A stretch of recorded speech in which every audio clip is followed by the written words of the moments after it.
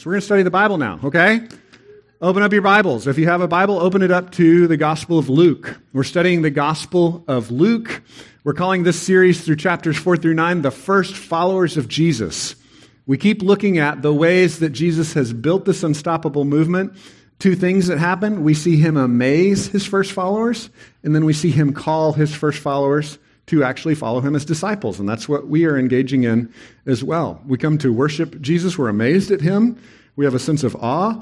And then we begin following him as students, as disciples. Next couple of weeks, we're going to finish up this section. It says chapter 4 through 9. We're going to sneak in a little bit of chapter 10 next week. And then we're going to transition to the next section, which focuses on the controversial sayings of Jesus. So it'll be about 10 chapters towards the end of Luke before the final stories of Jesus offering himself on the cross, and those will be the controversies of Jesus. But a couple more weeks here focusing in on Jesus calling us to follow him as disciples and as students. So this week, we're at the end of chapter 9. So it's chapter 9, verse 46 through 62. And you can find that on page 866 in the Black Bibles. If you want to grab one of those Black Bibles from under the chair, it's 866. If you don't have a Bible at home, you can keep that as well. We'd love for you to have your own Bible. But it's 866 on the Black Bibles. It's Luke chapter 9, verses 46 through 62, and we're calling it Students of Jesus. Students of Jesus. And one of my primary theses here is that as a student, students of Jesus will be corrected by Jesus. So can you pop that up there on the screen? Students of Jesus. It's chapter 9, verses 46 through 62. My big idea is that students of Jesus need to be corrected by Jesus. And my other secondary idea is that we don't really like being corrected. Am I right? Are y'all like me? You don't really like to be corrected, to be redirected, but that's part of what it means to be a student. So I want to share a little story. My junior year in high school, I was taking pre-calculus. Yes, I'm sorry. I know that gave a lot of you a sick feeling in your stomach. I was taking pre-calculus my junior year in high school, and I just felt like I could never do anything right in that class. I just felt like I was always wrong. I was always being corrected. I was always being told I was doing the wrong thing. And to be fair, I wasn't the greatest student, okay? So it was actually just and right of that teacher to correct me again and again, but it just had worn me down. My precious little ego couldn't take it anymore. And by the end of my junior year, I was like, that's it, I'm done with math forever. I'm not going to take any, I heard a cheer for that. I'm not going to take any more math classes. I'm done. I can't handle this constant correction, right? But here's the idea. If you're going to be a student, if you're going to learn something, you're going to have to be corrected. And that's what we're seeing in this text. We're going to see Jesus correct his students. And this is one of the sections we call the hard sayings of Jesus. Sometimes Jesus says hard things to us. Now, spoiler alert, it's worth it, okay? It's worth it with Jesus. But let's look at what he has to say. It's in Luke chapter 9, verses 46 through 62. An argument arose among them as to which of them was the greatest.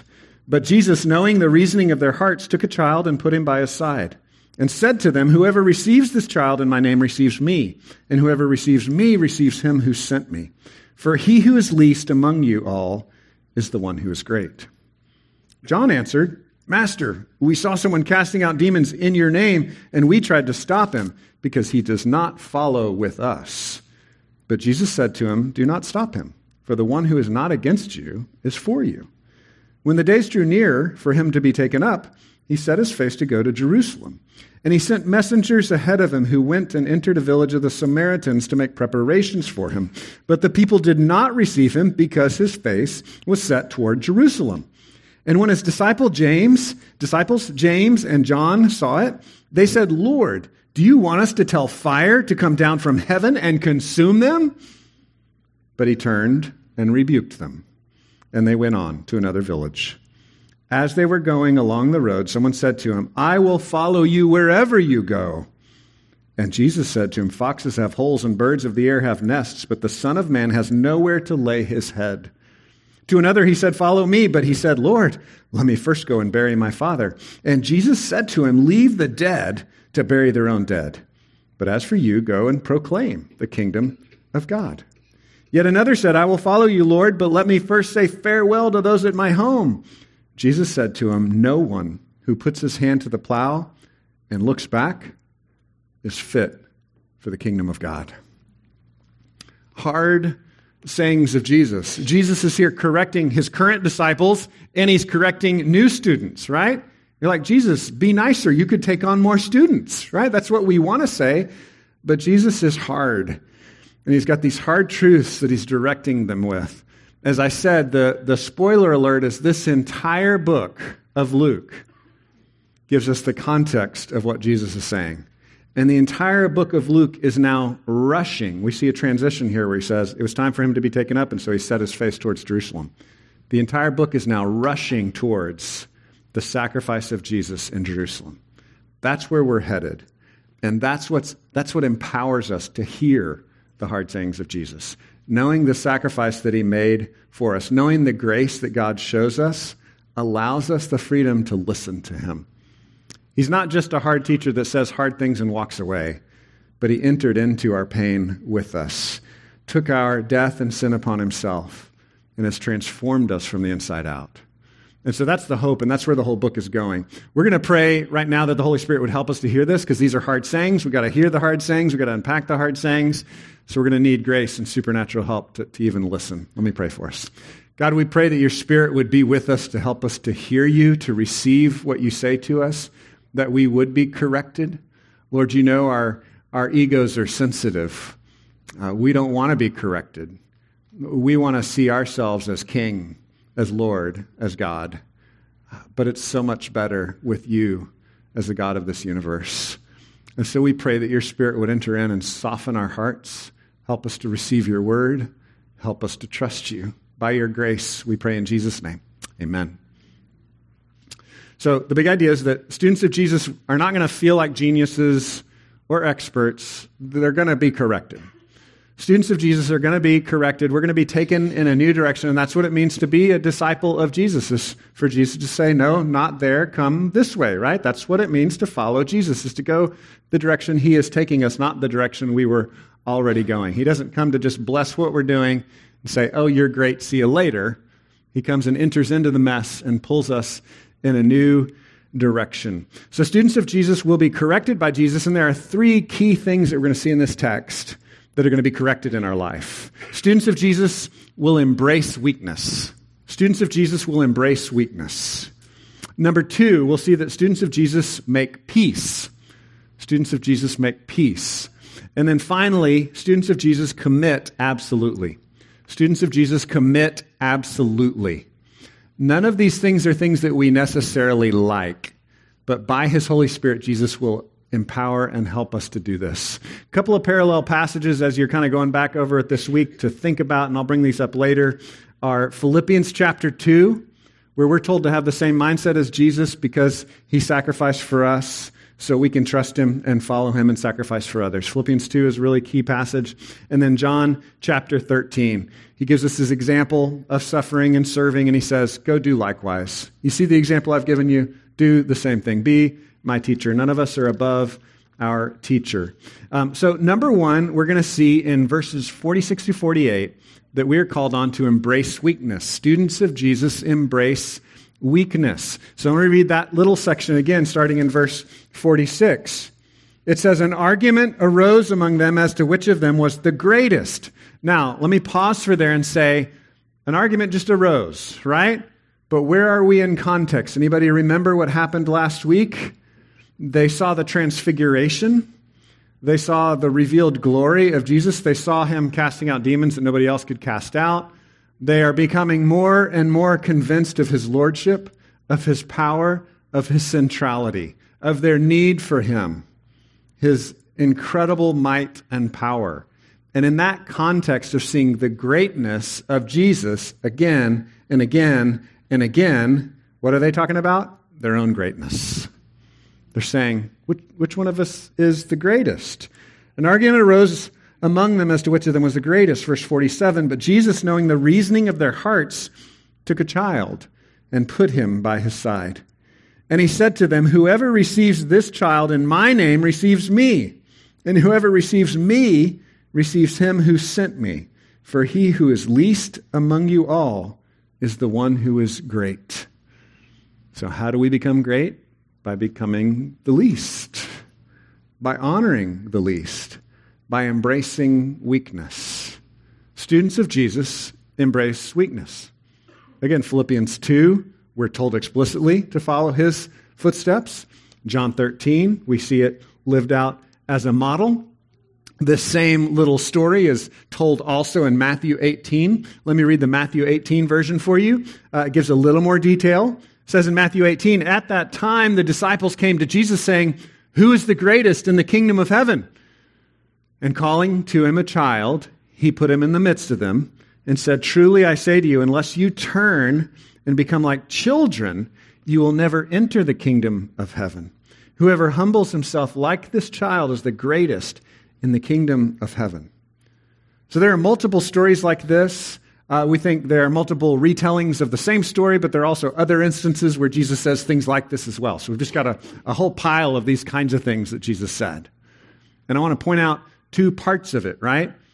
There's an embracing of weakness spiritually before Jesus. So he says, you got to humble yourself like a little child, right? A little child is just like, I don't know, but the grown-up told me to do it, right? Like, I trust them when they're being obedient. But I guess sometimes the child's like, I don't know, I just know I'm in charge and I'm not going to do what they say. But he's not talking about that illustration, right? Middle Eastern culture, first century, the child trusts the adult. I'll just do what the adult says, right? They're the one in charge. Jesus says that even if you're strong, if you're smart, if you're gifted, if you're skilled, you come up to Jesus and you don't put your gifts on the table and say, Jesus, you owe me some salvation here because I'm so gifted, right? Or you're giving. We talked about financial giving. We don't put our finances on the table. Hey, Jesus, I've got some money. You probably want me to be a disciple, right? You don't put your intelligence on the table. Jesus, I'm really smart. I think you need me on your team. No, you relinquish all that and you embrace your weakness spiritually before God. Before a holy God, we are all undone. Say, woe is me. I'm unclean. I'm a sinner. I can't save myself. I don't have the power to save myself. So that's the first embracing of weakness. Then it becomes a lifestyle where we can actually serve others. We don't have to push others out of the way in order to justify ourselves, in order to build an identity based on our own power. We can trust that the power of God is enough. So embracing weakness does not mean we glory in our weakness in the sense of like, it's great to be weak. I want to not develop myself. I want to be as stupid as possible and as weak as possible physically, right? Like that's not the goal. That's not what he's saying. He's saying before a holy God, that's who you are. Before a holy God, you're nothing. And be able to admit that before him and trust that he's gracious and he'll save you and he'll lead you. I found a picture online of a family that had done family pictures in the mud. And I thought this was funny, right? I don't know if you've done family pictures before where everything kind of goes wrong. You know, it's kind of a classic trope of having a family is we've got this great idea, you know, the great family vacation or the great family pictures, and then everything falls apart, right? It just doesn't work out. I had this fantasy of how beautiful and gorgeous and amazing it would be, and it just wasn't that, right? Got the one kid that'll never smile, or they're turned the wrong way, or, you know, whatever it is. I think one year we photoshopped in a kid's face on top because we just couldn't, you know, there wasn't one picture that had them all smiling. And so I thought this was kind of funny. Now, I actually think this might be taking it too far, okay? Right? Like, so when he says embrace weakness, again, he's not saying, like, just glory in ugliness, and if you're strong, just, you know, stop lifting so you can be more weak. Or if you're smart, just go become as dumb as possible. He doesn't mean it in that sense. He means revoking that your identity would be in that, right? And not pushing others out of the way so that your strength can be on display. What does it mean to let others go first? Philippians 2 says, have the same mindset as Christ, who didn't consider his equality with God a thing to be held on to desperately, but he gave that up and he came down to earth. He left the perfection of heaven and entered into our nasty neighborhood here we call this world. And he bore our shame and he saved us. We're supposed to have that same attitude.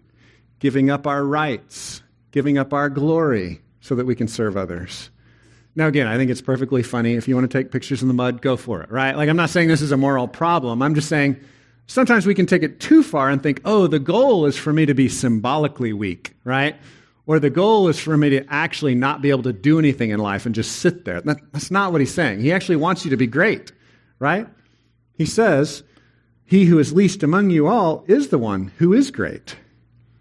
He's saying, he who puts others first, whose whole job is to stoop and serve and to lift up others. That's true greatness. And so that's what he lives out in John chapter 13. And then that's what is described for us in Philippians chapter 2. Have the same mind as Jesus, who didn't desperately hold on to his perfection, let go of that power, and came and served us. We should be like Jesus. We should serve others. And so what allows us to do this? Well, the gospel, number one, having a changed mind. Romans 5:6 and 5:8 says it in different ways. Romans 5:6 says, while we were still weak, at the right time Christ died for the ungodly. Romans 5:8, while we were still sinners, Christ died for us, right?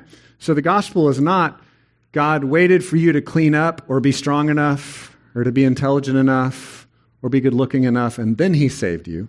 No, as in your weakness, in your rebellion, in your sin, God came and saved us. He took the initiative. So we see that and we respond to it. We see the grace and the power of Jesus, and that actually changes us. That makes us then want to respond. That makes us want to give ourselves to him in love because of who he is.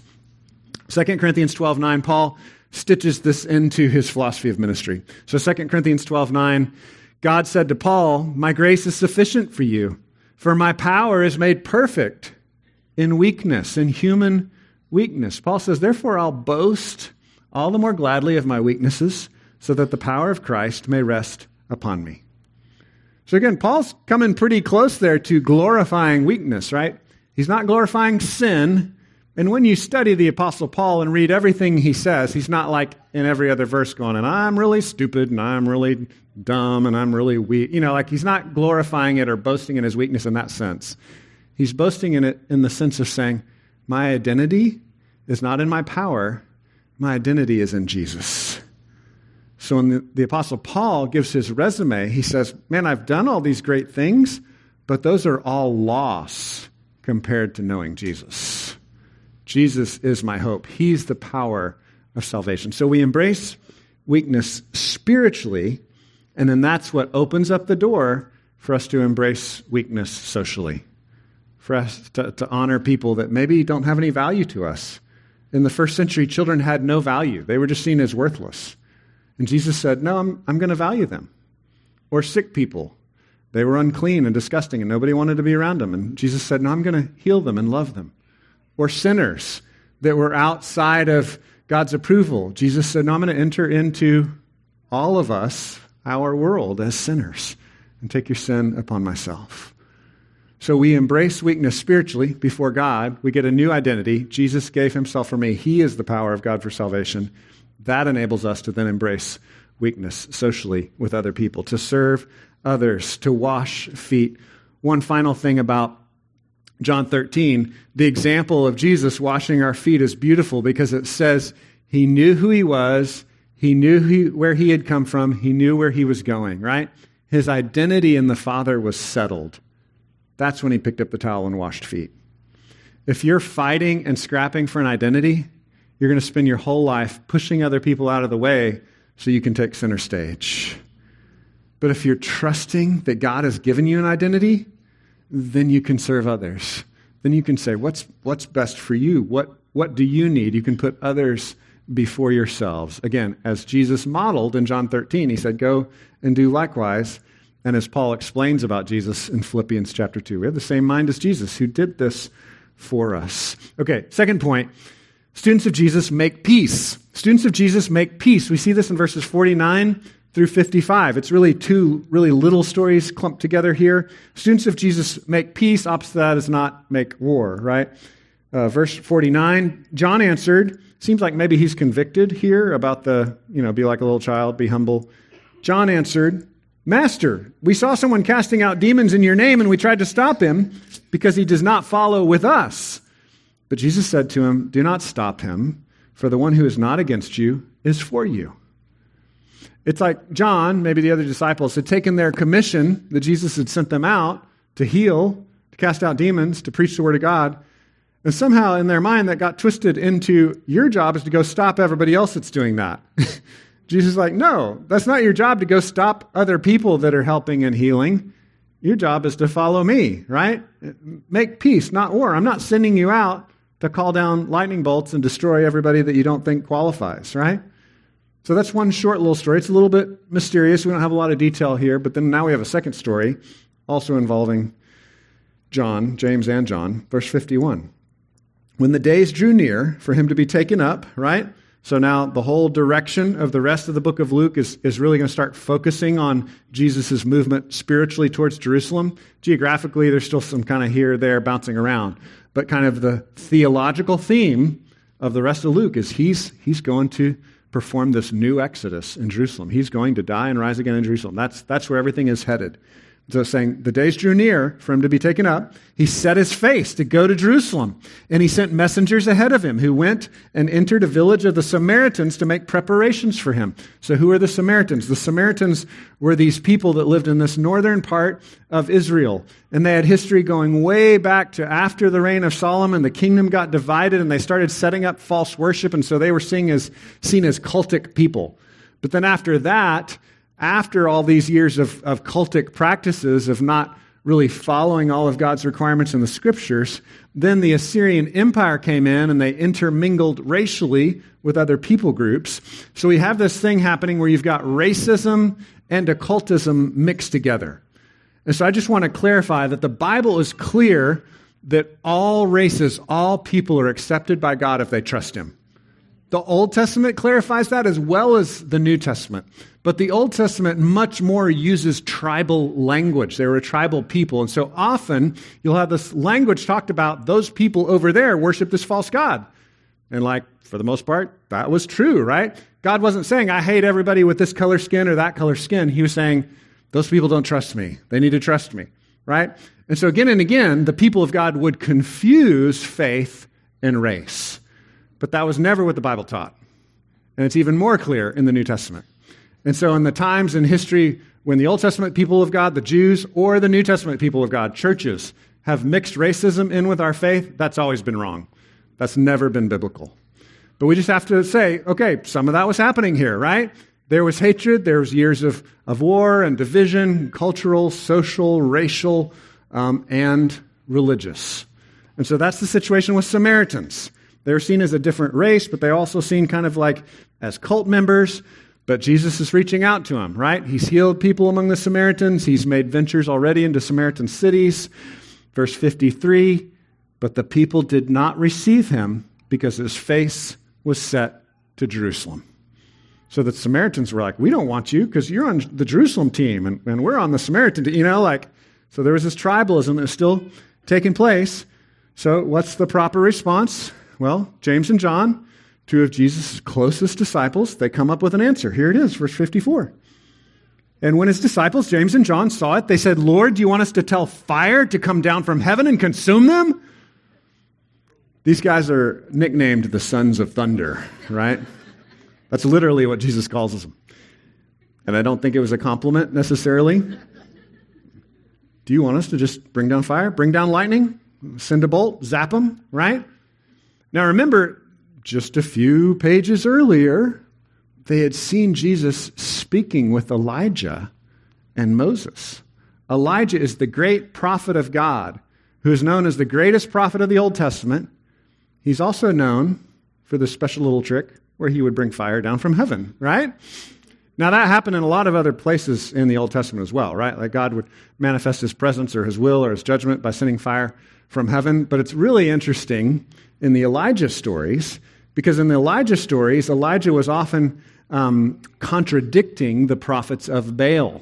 Do you know who Baal was? He was this Middle Eastern god of thunder and lightning and storms and fire from heaven. I grabbed a picture of him just so you could see. Ancient carving. It's kind of hard to see, but what you'll see is his seems like his right hand, one of his hands is up with like a staff or a hammer, and then the other hand is holding a lightning bolt. Y'all think of any gods like that? Hammer, lightning bolt? We have a really popular one in our world right now, Thor, but there's a lot of other ones, right? Hadad, Tessup, these are some other Middle Eastern ones. There was also a famous one named Zeus. Anybody ever heard of Zeus, right? Who would throw lightning bolts down from heaven. So you've got all these false gods in the Middle Eastern milieu who would bring down fire from heaven, right? And so Elijah is pushing back against that. Elijah's name is, God is Yahweh. There's only one true God. And Elijah mocked them, made fun of them. They couldn't bring down fire, and then God sends down fire to consume the sacrifice. Some great stories. And the guys are like, all right, Jesus, this is the time for us to start really pulling out the power. Jesus says, that's not how we're going to do this. We're going to make peace. What's really interesting, if you're into like literary echoes from Old Testament to New Testament, Elijah means God is Yahweh. His follower was Elisha. His name means God saves. Jesus' name, Yeshua, means Yahweh saves. It's almost like a mashup of both of those prophets' names. And what's interesting is we see this again and again in the New Testament, that John the Baptist was the one that prepared the way for Jesus, and John the Baptist came in the power of Elijah. So there's this implication that Jesus is going to be kind of like Elisha. When you compare their two ministries, there is a little death that Elisha brings here and there, but for the most part, Elisha feeds, saves, heals. Feeds, saves, heals. Elijah was the impressive God with the fire, the impressive prophet with the fire. But Elisha actually performed twice as many miracles as Elijah. But they were all healing and saving. And Jesus is like, I'm going to do things more like Elisha, right? It's going to look more like this. It's going to look more like healing. Now, this is explained in the New Testament very explicitly by one of Jesus' most violent followers, Peter. So, I don't know if you've seen this, but it's in all the Gospels. When they come for Jesus, which one is the disciple that whips out the sword, starts swinging? It's Peter, right? And Jesus is like, that's not how we're going to do this. So finally, at the end of Peter's life, it's like he finally gets it. And in 2 Peter, he writes this. 2 Peter chapter 3, verse 9, the Lord is not slow to fulfill his promise, as some count slowness, but is patient towards you, not wishing that any should perish, but that all should reach repentance. This is Peter, who had used a sword in the ministry of Jesus and been rebuked for it, has finally come to a place where he's like, God is not slow. God is patient. He's giving all of us time to turn and to trust him. That's the age we live in. That's what Jesus is calling us to and his disciples to make peace. The New Testament talks again and again about swords in different categories, and there's really two basic categories. There's the sword of God's word, and then there's the actual sword of justice, right? Many of you as soldiers, some of you as police, wield the actual sword of justice. And Paul explained in the New Testament that's part of God's plan, right? It's right and good that governments would have police and soldiers that wield the sword of justice to keep evil at bay, right? But that's not what the church does. Historically, has the church done that sometimes? Yeah. And the church was wrong to do that. I don't want any of you, if you become a Sunday school teacher, using a knife or a gun to convert any of our kids, okay? I know some of you are thinking about it, but I just want to be clear. We don't do that here, okay? You know I'm joking, right? It sounds ridiculous, but like throughout history, Christians have done that. They're like, we know we could convert more people if we threaten them with death. No, that's not how Jesus wants you to do it. And that's hard for us, right? Because some of you are walking in both worlds. You have a foot in both worlds. You wield the sword of justice. But what I'm telling you, what Jesus is telling you is don't forget to wield the sword of God's word. Ephesians 6 says that is our only offensive weapon that the church uses. We proclaim the truth.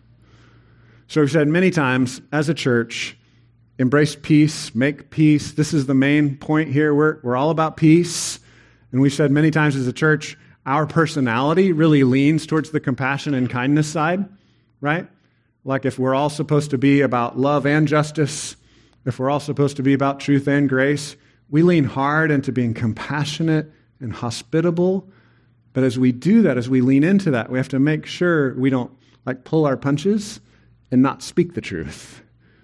We have to speak the truth. And so we want to make peace as much as possible. As Romans says, if possible, live at peace with all men, right? As much as you can, make peace. Don't go around stirring up trouble. Don't go around calling fire down from heaven. Don't go around picking fights. But speak the word of God. And that's going to feel like violence to some people. And we're in a day and age where it's been publicly said on multiple fronts by non-Christians that if you speak the truth, you're engaging in psychological warfare. You're causing psychological trauma. You hate people if you speak truth.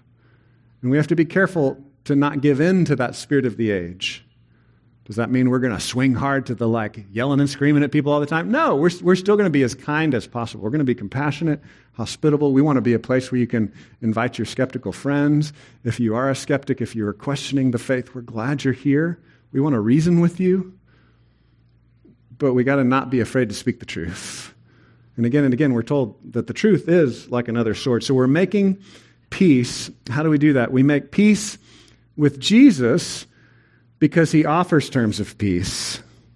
And then because Jesus has offered those terms of peace with us, that enables us to be peaceful with other people, to be gracious, to be compassionate. But we've got to settle it between us and Jesus first. So later on in Luke 14, we'll come to this later. He says, this is what discipleship is like. It's kind of like one king going out to encounter another king in war, figuring out that king has 10 times as many troops and he's going to demolish you. So then what do? You negotiate terms of peace. Jesus says, this is the situation. The God of the universe can obliterate you rightly and justly, but he comes with terms of peace. He's offered his son. Jesus says that's what it means to follow me and enter into my kingdom, is to recognize I've got to surrender. I can't win this fight. All of us as human beings are born into the fight. We're all born into rebellion. We all fight him. We all want to be Lord. We all want to be king. But Jesus comes and he says, I'm going to be the king of the universe that also gives myself as a sacrifice for you. He brings these terms of peace. Are you willing to negotiate with Jesus on the terms of peace that he offers, his very life? It starts there. We make peace with God. And then if we've made peace with God, we have this new identity. We can begin to share that truth with others, begin making peace with others. The third point is that students of Jesus commit absolutely. Students of Jesus commit absolutely. No turning back. We're all in. You can't be a halfway disciple. Doesn't mean we're perfect, but we're all in. So verse 57, as they were going along the road, someone said to him, I will follow you wherever you go. And Jesus said to him, foxes have holes and birds of the air have nests, but the Son of Man has nowhere to lay his head. So Jesus is clearing up. He's not about the prosperity gospel. He's not offering your best life now. The gospel is clearly your best life later. Jesus left the perfection, the home of heaven, to come into our rough neighborhood to save us. And he says, if you follow me, we're going to do life in this rough neighborhood for a while. Because God is patiently, slowly offering grace to more and more people. And so, best life later, heaven, face-to-face with God, no more tears, no more pain, no more crying. But right now, there's no place for you to lay your head. Jesus says, don't follow me because you think you're going to get a bunch of fancy stuff here and now. Now, we get a little mixed up with that, right? Because the health and wealth gospel is based on some true things the Bible says, right? Like generally, if you obey the law and brush your teeth and work hard, you're going to do well in life, right? Like that's generally true. But to follow Jesus is giving up all of our wealth and privilege to serve others. It's embracing weakness. It's making peace on his behalf. And it's committing absolutely to him first and health and wealth secondly. So it doesn't necessarily mean you lose everything every moment you follow him, but he's like, don't follow me for the promise of a fancy home because I don't have a home. That's what Jesus is saying. He goes on, and there's another phrase, verse 59, to another he said, follow me. But he said, Lord, let me first go and bury my father. And Jesus said to him, leave the dead to bury their own dead. But as for you, go and proclaim the kingdom of God. This is one of the hardest sayings of Jesus. Darrell Bach, a New Testament scholar that's an expert in Luke, said, it's kind of like he took the very best excuse a Jew could possibly have for delaying discipleship. Like, this is it. This is like the holiest, most honorable reason you could have to say, Jesus, I need to follow you later. And Jesus says, that's not even a good enough reason to not follow me. Now, Jesus is not building a new set of ethics. He's not saying, okay, I'm throwing out the 10 Commandments and you don't have to honor your father and mother anymore. We don't care about that, right? He's saying, commit to me absolutely. He's speaking metaphorically. It's clear here that this is a rhetorical punch in the face, but he's not like building a new set of ethics where we throw out the 10 Commandments. He says, let the dead bury their dead. He's talking spiritually, right? Because physically dead people can't bury dead people. He's saying spiritually, decide which kingdom you want to be a part of.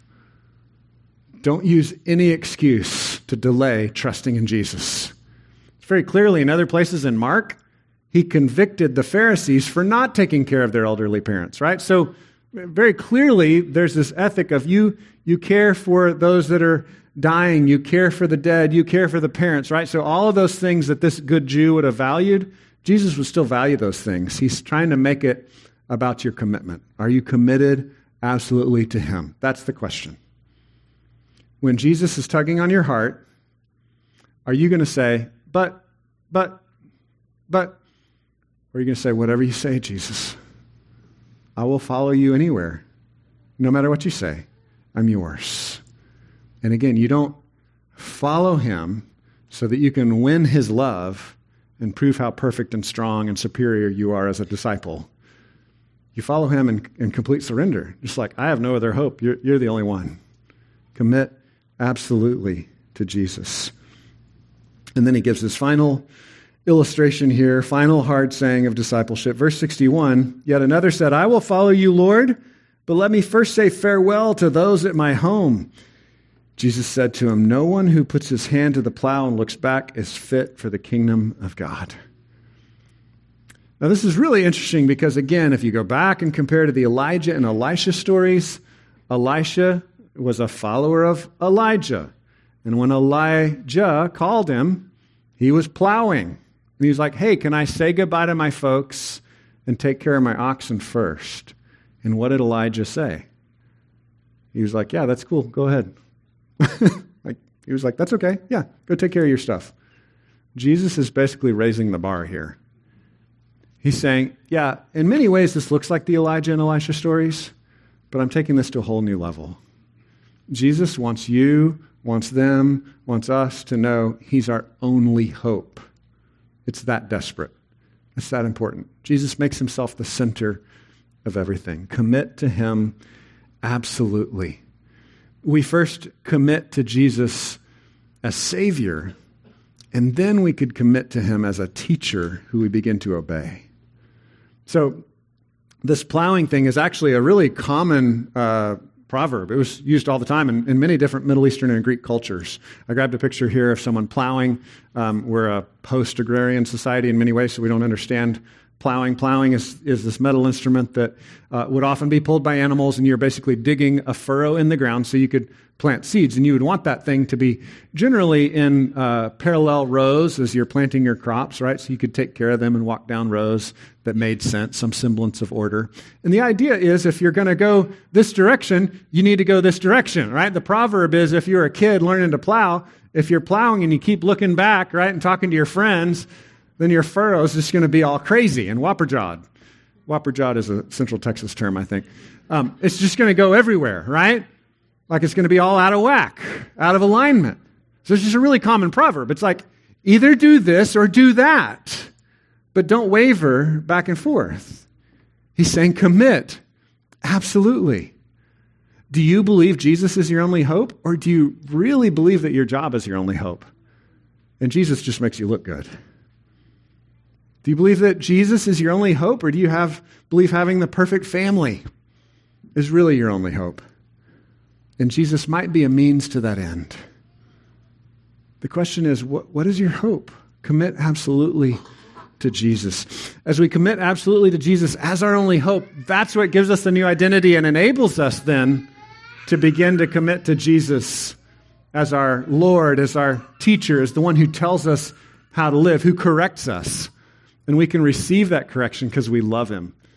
There's this phrase from John Calvin's teaching in the Reformation called the third use of the law.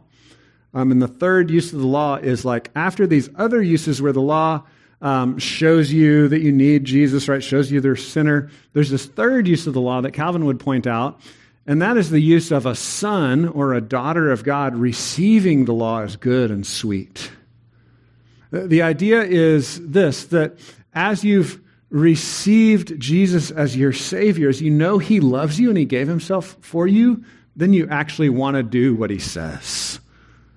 So commit absolutely to Jesus as Savior, as your only hope, as the gracious one who loves you, who will give you life.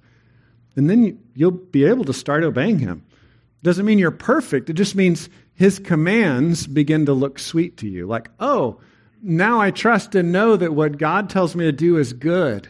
Commit absolutely to him, and you'll begin to see more and more that he loves you. One of my favorite ways that this is illustrated is in a more recent book by John Lynch called The Cure. There's another version that came out years ago called True-Faced. So some of you have probably read this, but in The Cure, he gives this kind of competing visions that we have of our relationship with Jesus. One is, I've got this pile of sin. I've just got this messy pile of sin, and my job is to fight through that so that I can get to Jesus. I got to make my life right. I've got to get religious enough to clean myself up and get to God. That's one view of religion. That's every other view of religion except for Christianity. Christianity says Jesus fought through that muck and mire to come to be with you. And now he's with you because he gave himself for you. He died for you. He loves you. He entered into our world. His arm is around you. And he's like, yeah, that is a lot of sin, but we'll work on this together. He's with you in it. He's not abandoned you. So is Jesus saying hard things to us? Is he calling us to hard things? Yes, but he's with us. He loves you. He proved that by dying for you, by giving his life for you. We'll wrap up here. Students of Jesus will never feel like geniuses or experts, right? We're always going to be redirected towards him. But because of his grace, because of his kindness to us, we will actually start following him. He will change us. He'll make us more like himself. He'll teach us to embrace weakness, to make peace, and to commit absolutely. That hard math teacher I had in my junior year, like I said, I was kind of making fun of myself. I was a bad student. I had ego problems. She hurt my precious ego, pointing out what a bad student I was, and I was just done with math. But then, right at the end of the year, when we were registering for the next year's classes, that senior calculus teacher saw that I had not registered for her class, and she could have judged me as a bad student as well, because I was a bad student, justly, rightly. But instead, she entered into my life. She came after me. She was like, hey, you are a bad student, but I can help you. And she came alongside me, and she helped me. Now, I'm still not sure why I did calculus, because, I don't work for NASA or anything, but she helped me to do what I thought was impossible. And so the much bigger lesson here is Jesus is calling us to hard and impossible things. And he says again and again, what's impossible with man is possible with God. He's the one that enables you to follow him. Come to him, trust him, follow him. Let me pray. God, thank you that you love us, that you've called us to yourself. Again, we recognize that you so often call us to hard things and we flinch and we think that we've got to do it all on our own. But we recognize this morning that you are the one that empowers us by your Holy Spirit, by your work on the cross, through your resurrection.